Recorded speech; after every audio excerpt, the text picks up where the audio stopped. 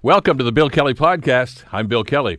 Well, with the end of the year fast approaching, we invited a couple of our regular guests, Laura Babcock and Graham Crawford, to recap some of the challenges and fiascos that Hamilton faced in 2019. Also, SNC Lavalin gets a plea deal. Trump gets impeached. The Bill Kelly Podcast starts now. Today on the Bill Kelly Show on 900 CHML. First thing I want to do here today is initially we had set this up as kind of a year-end review of local stories, because there have been a number of them, of course, over the last number of, the 12 months, really, of this year. It started early in January. But in light of the fact that probably the major ones, the most impactful stories about local politics and local governance here have happened in the last little while, we may not go too far back in the time here, because I've got a long list here and a number of people I want to talk to and about when it comes to some of the local issues here. Pleased to be welcoming in studio with Laura Babcock, who's the president of PowerGroup. Laura, thank you. Thanks, Bill. Happy to be here. And the reigning citizen of the year, waning days of that, though. Yes, indeed. Graham Crawford. Coming to an end, Bill. The couple of these, and first of all, you guys have been guests many, many times on some of these key issues, and you've been very vocal and very passionate about the community. And in an overview, I think probably the first thing we can talk about before we get into some of the nuts and bolts here, if nothing else, what I have seen here this year is a community that has become engaged. I mean, anybody that ever thought that there was an apathy and an uncaring attitude here, we've seen just the opposite. Sometimes for all the wrong reasons, but there it is. Well, I love that, and I am essentially an optimist. I always try to look for the silver lining, even when things are incredibly frustrating. As you know, Bill, we did a whole show on Annus Horribilis. It's been a very difficult year. That being said, though, the level of engagement is way up, and I think there's reasons for that. The Red Hill Valley Parkway, the fact that people had died on that road and it might have been prevented, I think really got to a lot of people. But then there were people who didn't really drive on the road, and so they weren't as connected. Some of the other issues that we've seen that I'm sure we'll get to might have dealt with different groups, and those groups became passionately engaged. When we hit Sewergate, because it involved people's safety, animals, the environment, and it was such a massive, $24 billion of anything is a huge story.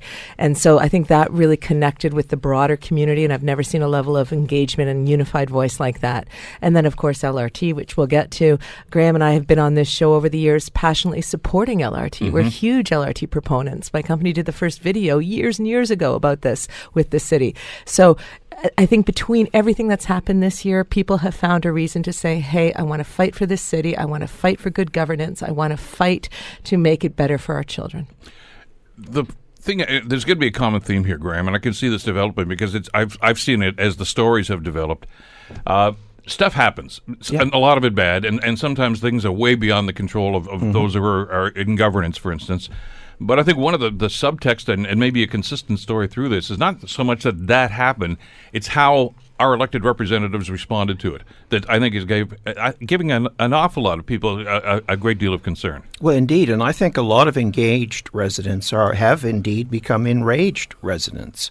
We're sick and tired of it. All roads lead to City Hall, seemingly, on these major issues, Bill. Laura's mentioned, a number of the big ones. But as you know, Bill, I've spoken with you about the LGBTQ plus community and the response by police and our mayor and by our councillors on that. The IT scandal with the employee who was part of a supremacist or purportedly supremacist white group.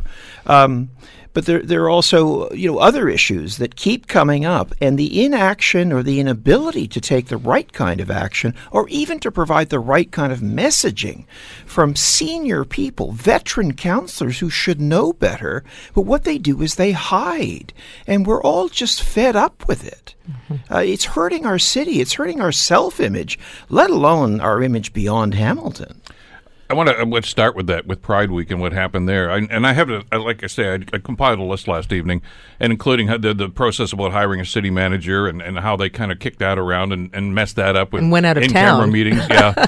But in Laura, in hindsight, that's small potatoes compared to what happened subsequent to that. And I want to start with Pride because we're still feeling the effects of as you, I think, described, inaction. About the events. We're still not sure what happened, how it happened. I understand that they were investigating it, quote unquote. But the reality here is that it's had a huge impact on this community. It has had a huge impact, and I'm talking to lots of people who are hurting and being hurt, literally, Bill, as we speak. So it's not just something that happened at a moment in time a few months ago. It continues every day, the kind of hate towards people in the community, in the LGBTQ plus community, who are trying to organize and push back and fight back and do their very best to support each other.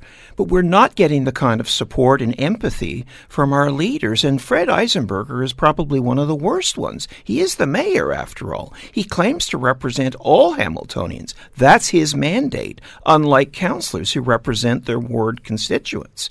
And he's failing us at every turn.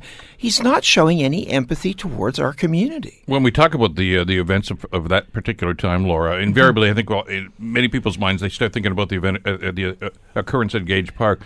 But I thought it started, at least in my mind, a few days before that, when the LGBT subcommittee refused to be there for the flag raising at City Hall. And I thought, well, that's odd. And we had Cameron Croshaw on there, and he explained exactly. And I thought, well, that doesn't sound like the city's really being supportive of the work that they're doing. And that seemed to be the canary in the coal mine. Absolutely. That was a difficult decision for them to take, to not be a part of the raising of the pride flag. And the decision that they took to go to the park for their picnic was because they had felt that they had been intimidated and chased off of the forecourt in previous years. So for many of us who are not part of that community, I was not aware of the systemic abuses happening towards them by people who hate them. I mean, I've never gone to a picnic with my family and friends, Bill, and had people show up with hate signs and trying to provoke and hurt me. I mean, it's just devastating what our community goes through. And then what really was painful and eye-opening to me is, obviously, they tried to alert the police, we are going to experience this kind of hate and provocation and possibly attack, please be there for us. And we saw a substandard at best police response. And I'm glad that there's an investigation going into that. But it was the reality after that, and you touched on it, both of you, when you talked about messaging. Even if city leaders did not know exactly what went down and needed to have a police investigation, the messaging around it was so additionally painful. And that's been my biggest frustration coming from my lens as a communications expert. So many unforced errors. Even if you can't deal with these very difficult issues of discrimination and all these other things going on, you can at least strike a tone of empathy and of unity and of trying to bring people together. And I know that that tone is being struck now to try to fight for LRT, and I'll support that as much as I can. But we have to also realize that so many of the scandals and things that have happened have been because of lack of communication, of not providing details, information, of not responding in a timely manner, of not showing concern or even understanding the need that people had to be spoken to with information and honesty and empathy. And so that has been, to me, the biggest disappointment. The offshoot of that is what happened in the forecourt at City Hall subsequent weekends, and still is occurred. Still happening, yeah. And that, of course, are the demonstrations on Saturdays and the confrontations that have happened. I've told both of you guys, I mean, I was born in this city. I've spent my entire life in this city. I love this city very, very much. I like to think I know a lot about the people in this community. I was shocked to see that kind of behavior. I mean, and all of a sudden, I mean, there have been demonstrations in the City Hall forecourt for a variety of things over the years. We get that. But for that element to consistently show up there, and we developed a reputation. And I know some people bristle when I say this, but I keep in touch with the national media, and we were called the city of hate. And not only you, but I mean, Bernie Farber was on your show, and he said Hamilton is a large city now. It's become the epicenter of this horrible nonsense that's going on in our culture. And we saw that we actually had the most reported hate crimes. It was the front page of major media, and nothing to do with us saying the city of Steel Town or Hate Town. I mean, those were the headlines, right? So I think for people, again, who don't go down to City Hall, and I don't usually go there on Saturdays, but when I started to hear what was happening down there, I started to go.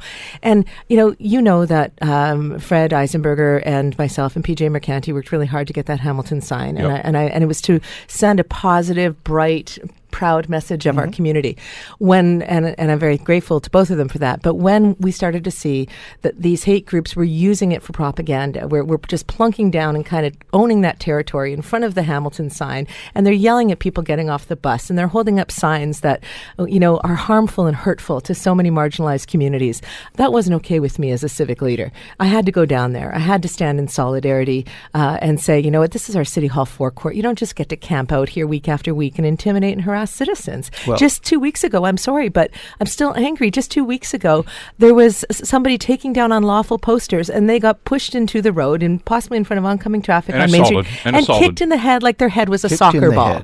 So this happened 2 weeks ago. So I just want people to understand this is not only happening in Hamilton, but Hamilton, as Bernie Farber said, has become an epicenter, and we need to, as a community, stand up for all of our citizens.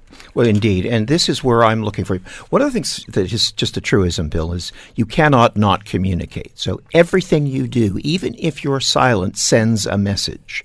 And councils and the mayor's silence is sending a message to those hate groups. It encourages them. They've actually brought signs. We've seen them. We have photographs of them thanking the mayor and council for their support of the police from the hate groups. There's a reason that happens. And then part of the problem is when the response is sort of generic media releases that were written like as I've said before, they could have been pulled out of a drawer and been in there for 6 years. They have nothing to do with what's going on right now. There's no currency to them. This is a problem. And all you have to do is look at messaging around Red Hill and Coots. Now sewer. No, we'll get into those. And sewer gates, by the way. Then we need to add an S to that because now we know there were two gates. But Graham, what happens instead, in some councils' minds anyway, is denial. Yes. I mean, we saw the reports. I talked about those reports. Those were compiled by Hamilton Police, by the way, and others that talked about the number of hate crimes. And on a per capita basis, we have the worst record in this country. Yet some councillors simply said, well, I don't believe the numbers. Do you know by the way, there's a lot of that going on at council these days. I guess I just don't believe the numbers, so I'm not going to address them. You've got to have a reality check here. You call it denial, but I have to say I think it's survival. When I look at so many of the through threads on this, having done analysis of local politics for over 20 years in this town, since I moved here, really, there is a sense of they isolate themselves away from problems that they think will in any way be deleterious to their re-election. But this problem, Laura, is going on right under their nose. It's right under their offices. And that's what made it so incredibly shameful that we had to go down as civic leaders on our Saturdays to stand our ground because our elected politicians who work in those very offices behind us couldn't be bothered to protect the front porch of our city, right? It's disgraceful. But this communication issue, when you look at the rapid response communications we've seen in the last week from the mayor's office, in particular around LRT, it's not that they're not capable of creating in the moment responsive, powerful messaging. It's a choice. And so when they make a decision collectively or individually to hold back information about a toxic sewage spill or hold back information about LRT or hold back a response to what happened to our LGBTQ for a couple of days, whether it's a choice, or Red Hill, it's an absolute choice. And that choice is not done, I don't think, from, it's not just denial. I think it's done for political survival. I think it's done out of arrogance, thinking that you don't have to bother. And you mentioned, I just have to say, the other media markets. I do shows in Toronto all the time. And I can tell you, John Tory's not a perfect mayor, but if something comes up, even at the 6:30 news in the morning, he's usually on the phone to radio and TV stations trying to respond and give his city the messaging he feels they need in that moment to have better information and even an apology or whatever else. We don't get that here, and that is incredibly frustrating. Well, there's an element here of responsibility as far as councillors are concerned, and I know that it sounds like we're trying to throw these guys under the bus, but I mean, this is a very, very important job in this community, and they get well paid for this, and most of them have been there for a long, long time. And if you've got a thin skin, too bad, so sad. Because when you look at that and the denial there, same sort of thing happened with the Red Hill. The first reaction we got from a lot of the councillors was, no, you know what, it's driver error. It's their fault. Mm-hmm. It's not our fault. Right. Now we find out it is. And we should rally. It's deflection. It is. We should rally around our council's efforts to save LRT. It's not $1 billion project. It is a multi-million, if not billion, development opportunity and generational change. So in times of great crisis, when you're dealing with other levels and other players, yes, unity is an important thing. Yes, LRT, we all need to work together. That does not mean that we cannot sit here as intelligent people who have been citizens and engaged for many years and identify that so many of these issues have underneath them poor governance, poor communication. There's so much arrogance that seems to be behind withholding information from the public in this community. And I just don't think Hamiltonians are willing to put up with it anymore, nor should we. If we save LRT, it will be in spite of our leaders. it will be because of a groundswell of people like Joe Mancinelli and people with Yes LRT and just individual residents who understand and see the vision and understand the implications and who have taken the 60 minutes to go up to Kitchener and actually see what one looks like, read some facts about what's happening in Kitchener-Waterloo and saying, why should that be taken away from us? And yet, Bill, we have silence. You cannot not communicate. We have silence from the majority of council on LRT. Joe mentioned that yesterday, that he doesn't think this whole thing is dead. He's angry, and you heard the interview I did with him yesterday, but I've known Joe Mancinelli for many, many years, and there's a lot of things that people have said, Joe, you're going to never get that done, and he's done it, so we'll see. We have to do a break. Let's exhale. You're listening to the Bill Kelly Show podcast on 900 CHML. Laura Babcock from PowerGroup and Citizen of the Year, Graham Crawford, are with us. Kind of a year-end review about some of the major issues that have really dominated the news on the local front here in the last little while. There are two that I want to get to in this segment with our panel, and I'm going to do them in reverse order. I do want to talk about the Sewergate thing because that's still ongoing, and we still don't know as much as we need to know about that. But the other one, obviously, was the big news from earlier this week when the Minister, of course, of Transportation, Caroline Mulroney, walked into town and well, I was going to say she announced that they were withdrawing the funding. I guess officially she never has, because she never stood in front of a microphone. No, I was there, actually, Bill. I went down to the hotel, and at first, as I think people know, there were probably 75 people there, including some councillors and the mayor, and we're not allowed in the room. It was going to be for media only, which seemed kind of odd. And then the mayor and councillors pushed their way in. Then the public followed. And the person who didn't follow was Minister Caroline Mulroney. She was hiding in a room, along with Donna Skelly, somewhere else. And then the podium was taken off the stage, and it was canceled. And then they turned to Fred, who made the announcement on behalf of the minister, which made no sense to me at all, why he would assume the burden for bad news, but that's what happened. And we're getting drips of information about how this happened and the lead up to this, which is even more bizarre. Well, bizarre is a nice way of phrasing it.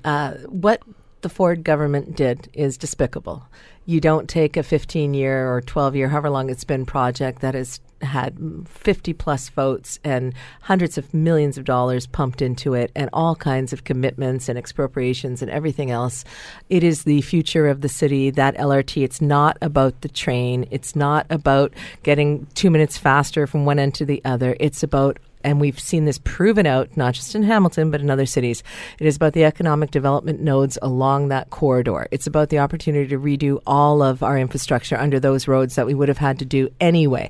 So there's a lot of reasons, and I'm glad that Joe Mancinelli and others are not taking this lying down and they're fighting. It was despicable. Caroline Mulroney coming into town made no sense. If you're going to do a kill shot, do it from Queen's Park. To come into town, then to run out, has had her pilloried nationally, and deservedly so. It was just a ridiculous one. I thought seeing Patrick Brown run down the stairs on his own was a bad presser. Caroline Mulroney not even coming out and then having to get a police escort, absolutely ridiculous. So you know what? The province needs to reverse this. They have on other things. The pressure needs to be there. And the fact that the mayor had a heads up on his single biggest mandate issue, which is LRT, how he won the election, and decided not to meet again with the ministry unless they met his terms, not to build that relationship, because this is all about, there's nasty politics at play. I'm not some, person who doesn't understand that Andrea Horvath's riding has the LRT and that Doug Ford is known for taking his revenge on people. I'm talking about John Tory, of course, and the Toronto City Council. The fact is there's dirty politics happening provincially on this. Sure there is. But also, the mayor should have told councillors and key stakeholders about this. If he didn't sign the NDA non-disclosure agreement, then he had no reason not to let people help him out. Let me show you something. I'm going to read this to you because I agree with you totally. And I talked to Brad Clark and others about this too. And by the way, the silence of the other people in council right now is deafening on this issue too. Yeah. This is Thursday. That was Monday. And I've only heard from one or two councillors about this. But that aside for just a second, we found out now, according to Mulroney's office, that the mayor and her met at least twice back in September. And there were some numbers shown to him. And the mayor's excuse for not coming public or even going to council with this is he said he didn't believe the numbers. Well, that's inconsequential. Right. Those are the numbers that the province is using. You better make this part of the discussion. As Brad Clark told me yesterday, he said, had we been told back then, we could have developed a different strategy. We could have gone to the feds. We could have done something. instead of having this bombshell dropped on it on Monday, which is what happened. There are so many people. But there's an issue here that I want to bring up. And you remember, I don't want to go too deeply into the history here, but when Bob Bertina was the mayor, he was accused by his council, of course, of going to Queen's Park and trying to cut deals about this, that, about all-day go as opposed to LRT, et cetera, et cetera. And they passed a motion in October of 2011 that basically said the mayor can't do that. And there's one clause, I don't want to read the whole thing, because it's always, wherefore. But here's the most pertinent clause here. That council direct all communication received by elected officials or city staff from any representative of a senior level of government regarding potential funding shall be copied to the mayor, the deputy mayor, members of the Fairness to Hamilton Campaign Committee, the city manager, within 48 hours of receipt. September 26th, I believe, was the last time that he met with the minister. We just found out about this week. And September 5th was the first time. And his council colleagues are and in other words, he's in defiance of this order. And that order was put in so this very scenario would not happen, so that council and the city had an ability when it was involving other levels of government and funding issues to have some sort of awareness, some level of teamwork. And so you can like Fred Eisenberger all you want. He's personally, I think, a good man. I've known him for a long time. You cannot, as someone who understands how these things go, like the fact that the decision to keep this information from stakeholders and power players and passionate community in volunteers who have real knowledge on the issue of LRT, have made solid arguments, have lots of friends and contacts. He didn't let us help, just like they didn't let us know about whether we should go in the water at Coots Paradise, right? Keeping information from the people who can help you. I don't know what that's about, but it is not good leadership or good governance. Well, and so we can try to scramble to fix this, and we're all hands on deck now. We will. We will. But I agree with you, Bill. I saw that clause 2 this morning, and I remember those days. If we have to put something formal in to make sure that the mayor is not keeping important information away from the rest of council, then let's do that. If it's already on the books, council should enforce it. Well, and this notion of binary, we either keep it completely secret or we go completely public, is nonsense. There is a reason they do in-camera meetings. There is no reason that Fred Eisenberger, the mayor, and the city manager couldn't have called an in-camera meeting with council to say, here's what we know. We got a problem. We have a problem. What do you think we should do? And I guarantee you some councillors would have recommended that phone calls be made to major stakeholders, like anchor institutions, major developers who'd committed hundreds of millions of dollars, the Chamber of Commerce, and on it would have gone. But the point is they would control that. It's not like, you have to tell everybody everything all at the same time. You don't. But Fred chose to keep it secret. And Bill, I got to say this, and I'm deeply disappointed. Jeanette Smith, our new city manager, is compromised in this because she was at those meetings, according to reports. So she knew. I understand it's a difficult situation for an employee, quote, but she is the city manager. And she agreed with the mayor, in spite of that clause you just read, that she would support secrecy. That is not acceptable. And by the way, nobody is suggesting, because I know the mayor is saying that if he had gone public with this, it would have compromised the bidding process. And you can argue whether that's legitimate or not. But nobody's suggesting you run it up the flagpole. Correct. We're suggesting have an in-camera meeting and inform the council colleagues. And this is the point that, Graham, I think I take from what you've said, that this binary thing, right? Politics is a business of nuance. Yeah. It's a business of gray zones. It is not a black and white business. And the fact that with Sewergate, the mayor chose not to tell the mayor of Burlington, a shared waterway that she pays for and has citizens access just like us, because if you tell one person a secret, it's all out there. You're telling me that another mayor can't understand that, information has to be handled delicately. I have no problem with politicians using whatever tools they have available to them, including in-camera meetings when they're used appropriately, and private meetings. But you can't do this. You can't not tell key stakeholders on major issues, 3 at least this year. Well, the mayor was on our program earlier this week. Mary Ann Mead Ward was here, and she's still incensed, and justifiably so. Yes. I've heard from her. I've heard from Gary Carr, the regional chairman in Halton. Yep. Right. Paraphrasing, do you know how many millions of dollars Halton Region has dumped into the remediation, and we weren't told about this? I mean, this is not how you build friendships and partnerships. And it's not how you lead. And so people can be as upset as they want that we're able to talk about both the egregious act of the province cancelling LRT that needs to be reversed and also the poor leadership that we have seen over the past year. I mean, the morning that we found out about the LRT being cancelled, there was a front page over the fold headline article by Andrew Dreschel saying the mayor's really bad year. So this is not throwing anybody under the bus. This is an obvious, intelligent analysis of what's been going on. Poor communications, poor relationship management, poor handling of major files. And it's extremely frustrating. And as a community, we have to demand better accountability, better communication, better transparency. And if we have to invoke that clause, that means that from now on, this cannot be an insular decision by the mayor. It has to be all of council working as a team. Then that's what we have to do. Well, in part of your role with PowerGroup, of course, because I know you talked to some major corporations and some pretty high-profile individuals. And I know that a common theme you have always maintained is if you screw up or somebody screws up, own it. 100% from the top. Right from off the top. And on that, apply that to Sewergate. Nobody at City Council made that gate stay open. I mean, it's not their they didn't do it. But it's their job to do something about it instead of just throwing a cloak over it and maybe it's going to go away. And engaging in Coots cover-up. But their issue is the cover-up. Yeah. It isn't the gate being open. They don't control that. I don't blame them for that, but I absolutely blame them and hold them accountable for the cover-up. Which they did. They willfully did. And the fact that we listened to a very upset, deservedly so, mayor on your program when we knew that the province was riding into town with what we all expected, a terrible announcement. When he talked about being blindsided, totally shocked. I listened and believed that. And I thought, wow, this is just bizarre. I even tweeted, this makes no sense. How could the mayor not have been consulted or given a heads up or had any knowledge of this? It struck me as being something I've never seen in politics ever. It turns out that it wasn't a total blindside. There was pre-knowledge. And so that really frustrates me. And I think it leads to a breakdown of trust of our city government. Between Sewergate and this and the Red Hill cover-up, when you break public trust, I don't know how you build that back. Sure, we'll all scramble to help save the LRT, but that fundamental issue of public trust is gone. And to your point, Bill, if a CEO doesn't immediately act, take accountability, talk about how they're going to do things differently, they usually end up resigning or being parachuted out. It's very difficult to continue to lead when people just can't trust what you're saying or what your office might be doing. And that, I think, is a fair analysis. And it's a really terrible position for our city to be in. Yeah, Bill, I've got a advance notice here. I have an op-ed happening in the Spec very soon. Howard Elliott said he's going to publish it. What it focuses on, Bill, is something that I've been talking to people about and they're feeling. It's something I'm calling civic sadness. I think so many big disappointments with our leaders and with our city in a row are overwhelming people.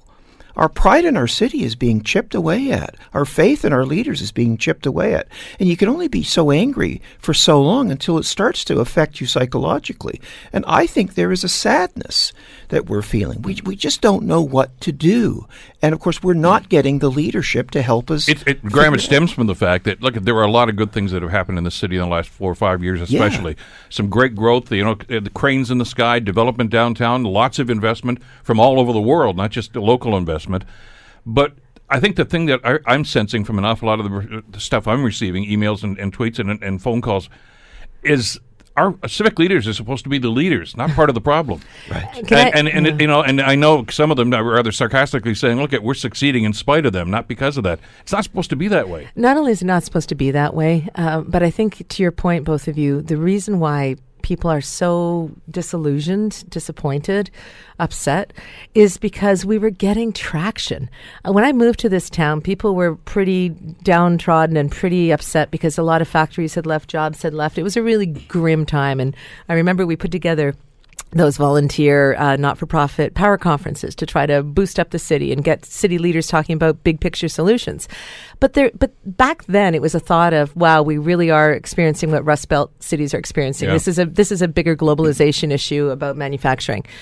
now, because we're seeing the cranes, because we're seeing the beautiful redevelopments of our streets, because we have seen a burgeoning culinary scene and we've got great traction nationally on so many cultural related issues, to see our politics not only get in our way but push us back is, I think, why people are feeling such anger, because we got our momentum. We had the big mo. Stop this. Get out of the way. And if you can't get out of the way, maybe consider whether you should be around that horseshoe. Well, I know most of those people around that horseshoe. As a matter of fact, I worked with most of them at one time or another. And I got a lot of respect for they're intelligent, they are dedicated people. There's nobody around there just wasting space. But do your job. Be a leader. That's all it comes down to. Don't be complacent about this stuff. Speak up when something happens like Pride Week. Speak up when something happens like this. Speak up when somebody at a closed-door meeting says, look, we're just going to keep this under wraps, okay, because we don't want to take any crap for this. Somebody's got to speak up. And you know what? I'm not accusing anyone, nor have I, of outright mendacity or lying. But the decision to not tell the truth puts people in a feeling of, how do I trust you if you're holding information from me, not for what seems like good reasons, not telling us about that leak because the sewage that could affect our pets or our water supply or our kids in kayaks or whatever, because of legal advice. We didn't hire lawyers to run the city. We hired people that we thought would apply legal advice to their overall decision-making framework.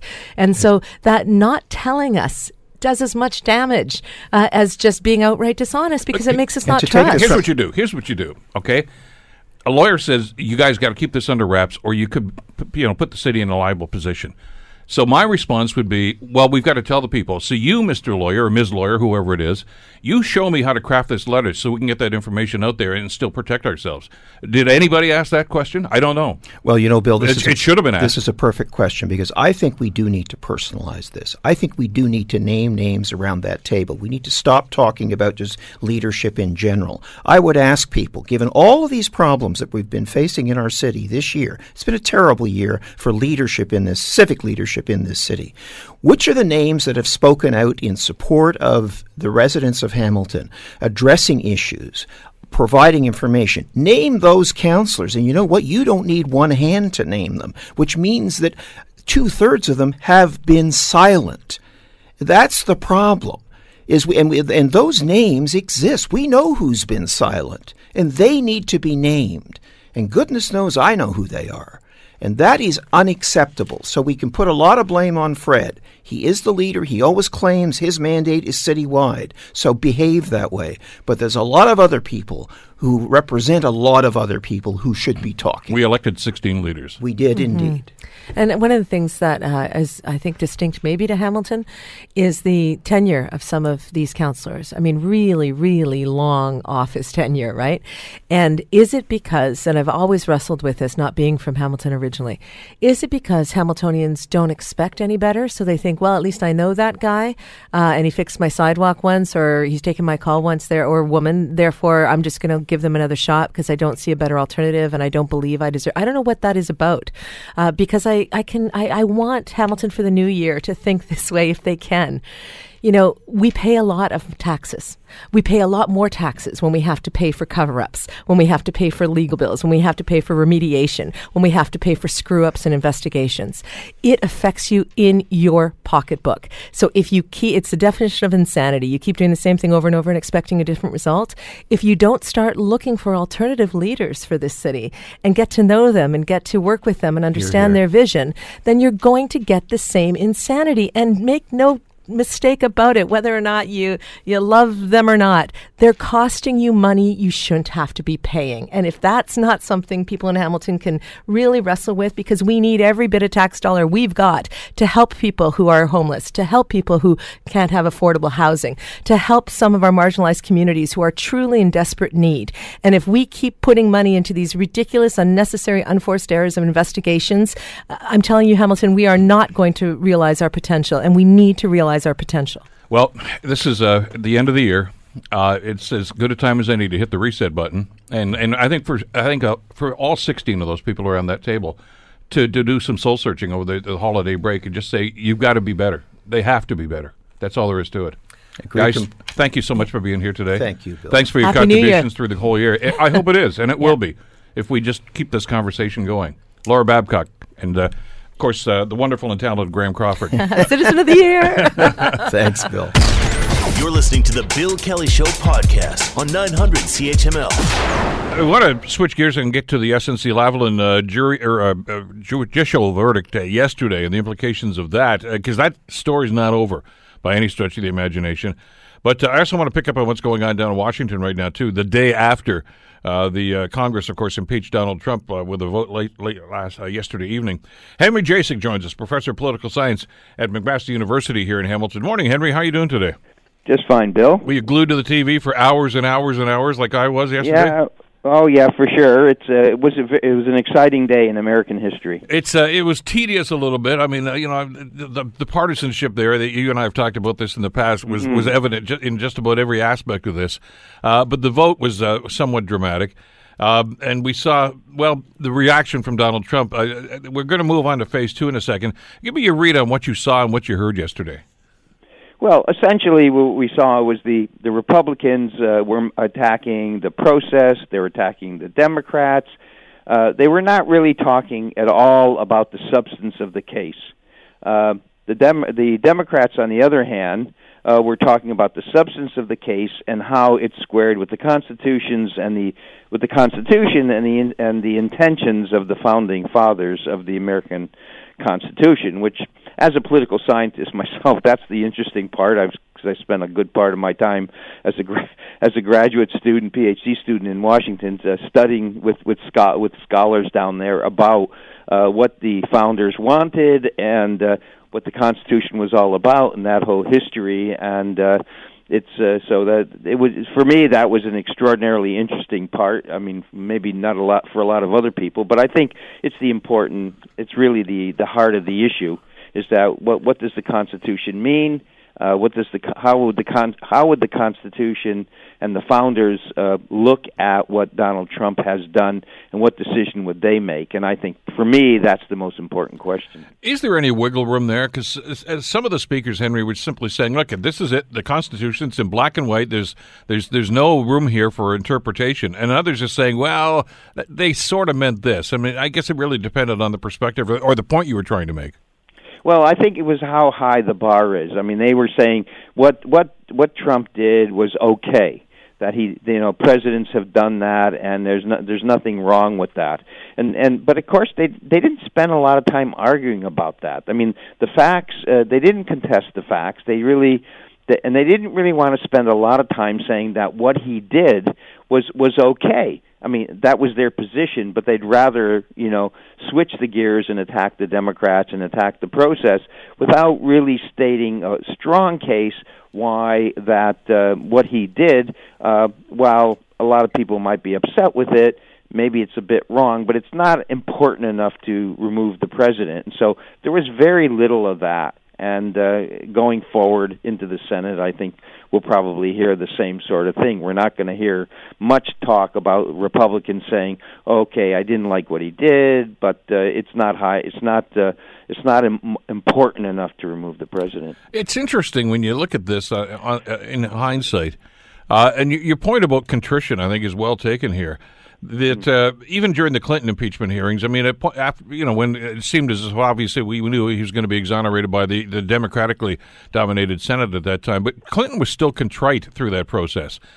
Clinton still told his staff, cooperate with these people, that we're not going to put up any roadblocks.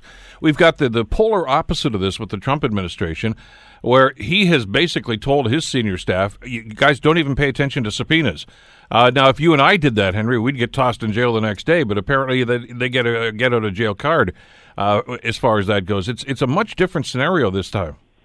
It's a different scenario, and what could have happened, and as some of the people on the Trump side said, well, why didn't you take all these subpoenas to the Supreme Court, eventually to the Supreme Court, take it into the court system, and have them make a decision?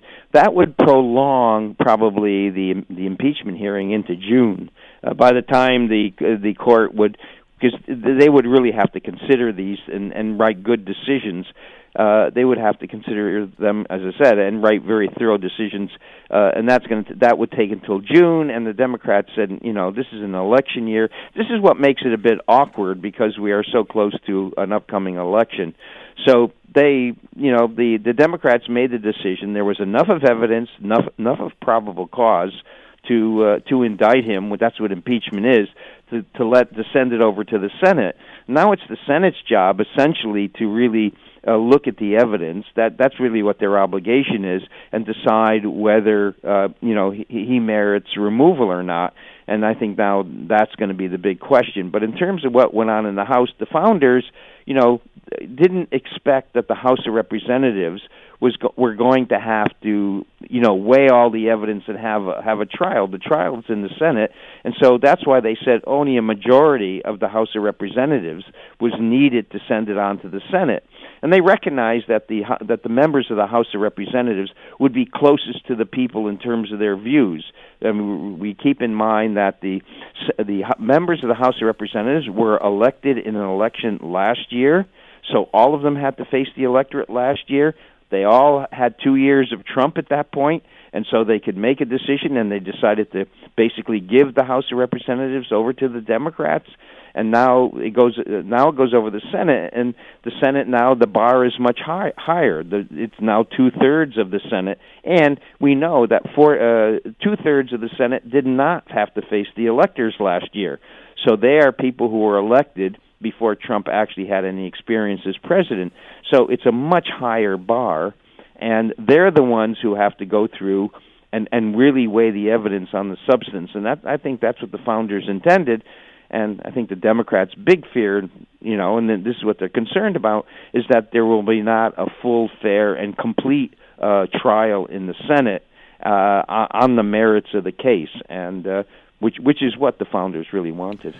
I'm getting that sense as well, because I don't get the at this time anyway, any feeling that there's going to be any new information that's going to come out of this, because Mitch McConnell's basically said he doesn't want to call witnesses. I mean, so it's really going to be a regurgitation of what we've already seen, isn't it? Yes, assuming that some of the Republican senators, and he doesn't mean he can have only three. If three of the Republican senators say, "I agree with the Democrats, we should have these witnesses," and these are Trump appointees, by the way. These are the ones that they want. If they could vote with the Democrats, and it's a simple majority that would then say, "Okay, these people have to come for the trial in the Senate." And if they don't come, the subpoena would be issued by the Chief Justice of the Supreme Court, who is in charge of the procedure in the Senate. Now, it's one thing for these people to fight, the House of Representatives in the lower courts over a subpoena and drag it out. Now, are they going to, if they get a subpoena from the Chief Justice, are they going to say, thumb their nose at the Chief Justice? That would be, it's hard to imagine, because they know the penalty for doing that will be very, very large when they are charged with ignoring the subpoena of a Chief Justice. It would just be, they will be treated very harshly. That's the expectation. So with that probable conclusion, then, is there really any sort of an appetite for Republicans to bring a John Bolton or a Mick Mulvaney or any of these other people that are being bandied about here to actually come before that committee? Well, trial, really. In terms of the Republicans, there's two types of Republicans who might go. Remember, they only need 3 Republicans to join the Democrats. So, first of all, you might have those who are really facing an electorate that really wants a full and complete trial.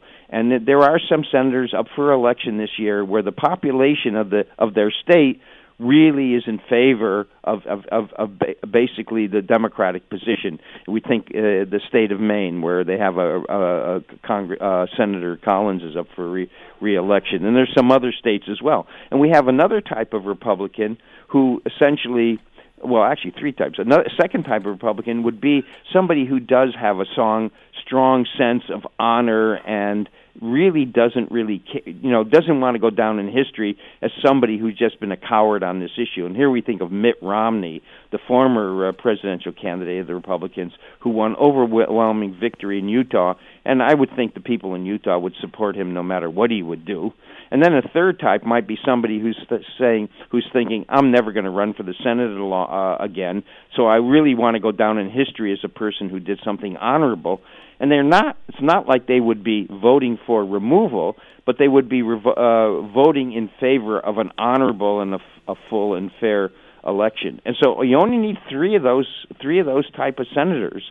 And that it's not beyond the realm of possibilities. They may vote for motions like that are put by the Democrats. It's going to be fascinating to watch the dynamic, and of course that doesn't even start now, does it? Until Nancy Pelosi hands over the articles of impeachment to the Senate, and she seems hesitant to do that, I guess, until they get some resolution to the stuff you've just talked about. Yeah, I don't think she's going to. I don't think she's going to go that long. And actually, she's going to meet the press later today, in the morning, or later this morning. And I would suspect, maybe this is my guess, if I were her, and if I can get myself in the head, I think she's going to ask that she have a face-to-face meeting with with the Republican Majority Leader in the Senate, Mitch McConnell, and basically let's talk about this and see if she can make any headway on a one-to-one basis with him in private. I don't think she can, but I think that's her last shot. I think she would think, well, maybe I can. We can have some sort of compromise here.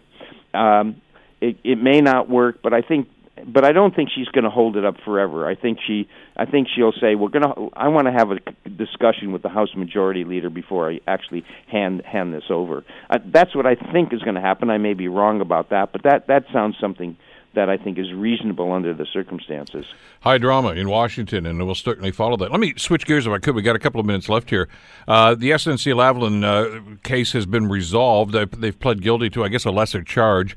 They paid it's a substantial fine, but nowhere near the kind of punishment that was being talked about, about being banned from going for contracts and all this stuff for a number of years. Does the Prime Minister look at something like this, Henry, and say, why did I go through all that for? This is the way it was going to resolve itself anyway. Yeah, I mean, he probably has some second thoughts about how he handled the matter. I mean, you look. My view, looking at the Prime Minister, I think he made a bunch of mistakes in dealing with the office of Attorney General all the way through. First of all, he appointed somebody who had never sat in the House of Commons, who had never sat in the cabinet, and essentially he sort of gave her the impression, and I think she picked it up, and he was sending these kinds of signals. You're a special person. You're gonna have a lot of authority, and you're pretty much can do what you want as Attorney General. That's the message I think he sent out. And then when she decided to do it on an issue he really cared about, he started to pull that back, and that's when he got into trouble. I think probably he's starting to do some things in his second term that he wouldn't have done it in the first term. And I'll give you an example. Most people would not have noticed it. I'm a political scientist. I would. For as long as I can remember, in the Canadian cabinet, you would have people we call regional ministers, ministers who were not only in charge of a portfolio but in charge of a regional area. So we know that they would be in charge of those areas to sort of give out the government's message. So for many years in Hamilton, that would have been John Carr Munro would have done that for the father for Pierre. Justin came in. He says, "I'm not going to do that. I'm just going to appoint the best people. I'm not going to have regional ministers." And so the result is that he now seems to be reneging on that, and now we can see that somebody like Philomena Tassi in Hamilton West has sort of grown into that role as being the Hamilton area minister. Again, even though that's something he wouldn't have acknowledged 4 years ago. So he tried to change the system in some ways, and I think he's probably found out the system is probably works better the usual way. We saw the same thing with the Senate when he had independent members. That hasn't worked out the greatest, but not a big mistake. But certainly, when he promised to reform the electoral system, and that was that was a big mistake because he couldn't deliver on that. People didn't want it, and it was just a mess. And he basically had to fire a minister who, it wasn't her fault it didn't work out. That was his fault. He promised something that essentially he couldn't deliver on. So he's now a smarter but wiser prime minister compared to the guy who came in 4 years ago. and thought he was going to change the whole system and do things differently. And he finds that, the institutions, on the one hand, the expectations of the Canadian people, together with the institutions, really are not open to tremendous change the way he thought he was going to be able to do it. But there's got to be a little part of him in the back of his head right now, Henry, that's thinking, geez, the bad moves he made, and you're right, he has readily admitted that, I messed this up in a whole lot of ways. I think probably cost him his majority government.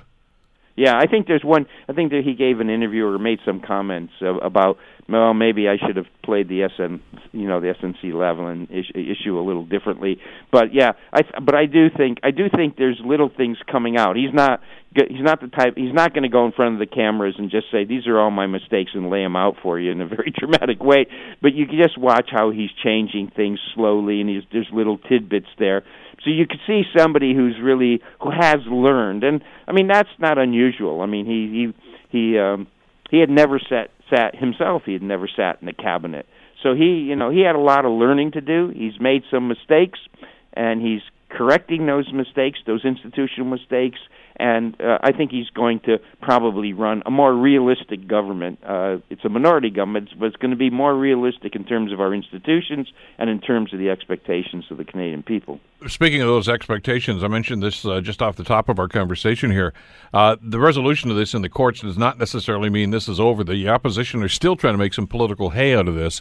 And now, of course, it's a minority government. They don't have the hammer. The Liberals don't have the hammer anymore. There is still the possibility of investigations and parliamentary investigations. And if they want to go down that road, they can drag this thing out for quite some time.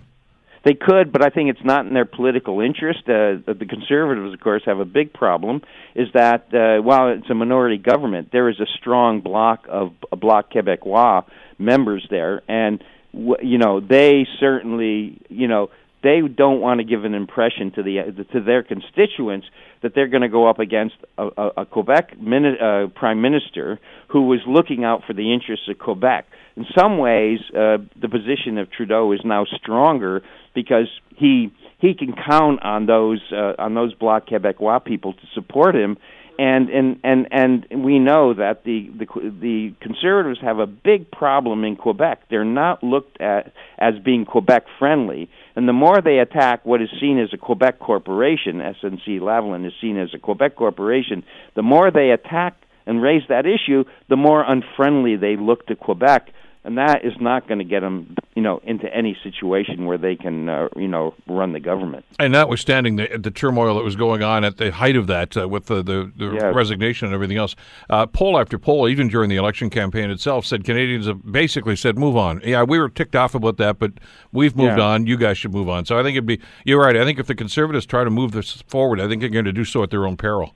They have enough of trouble. They have trouble in Ontario. The big problem with them is that they do not appeal as a party and their traditional stances as being friendly to Ontario and Quebec. And they're not going to get anywhere. They're not going to get a majority until they get there. And the only time they were able to get into Ontario is when they faced Ignatieff, who was, arguably the weakest leader of the Liberal Party in Canada's history. Well, they're not facing a person like that anymore. And so the Conservatives have a real problem. They have a real problem with Ontario, a real problem with Quebec, and most of the seats in the House of Commons are Quebec and Ontario seats.